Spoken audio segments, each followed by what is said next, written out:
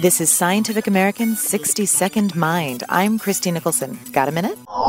The other afternoon, I hit a classic mid-afternoon slump. Sleepy and sluggish, I grabbed for a bit of chocolate. But I probably should have had egg whites, or maybe a piece of steak, because a recent study in mice has found that it's protein, not sugar, that provides the perk. Brain cells called orexin cells secrete a stimulant that makes us energetic and tells the body to burn calories. If the cell's activity decreases, narcolepsy or sudden sleepiness is the result. The work is published in the journal Neuron.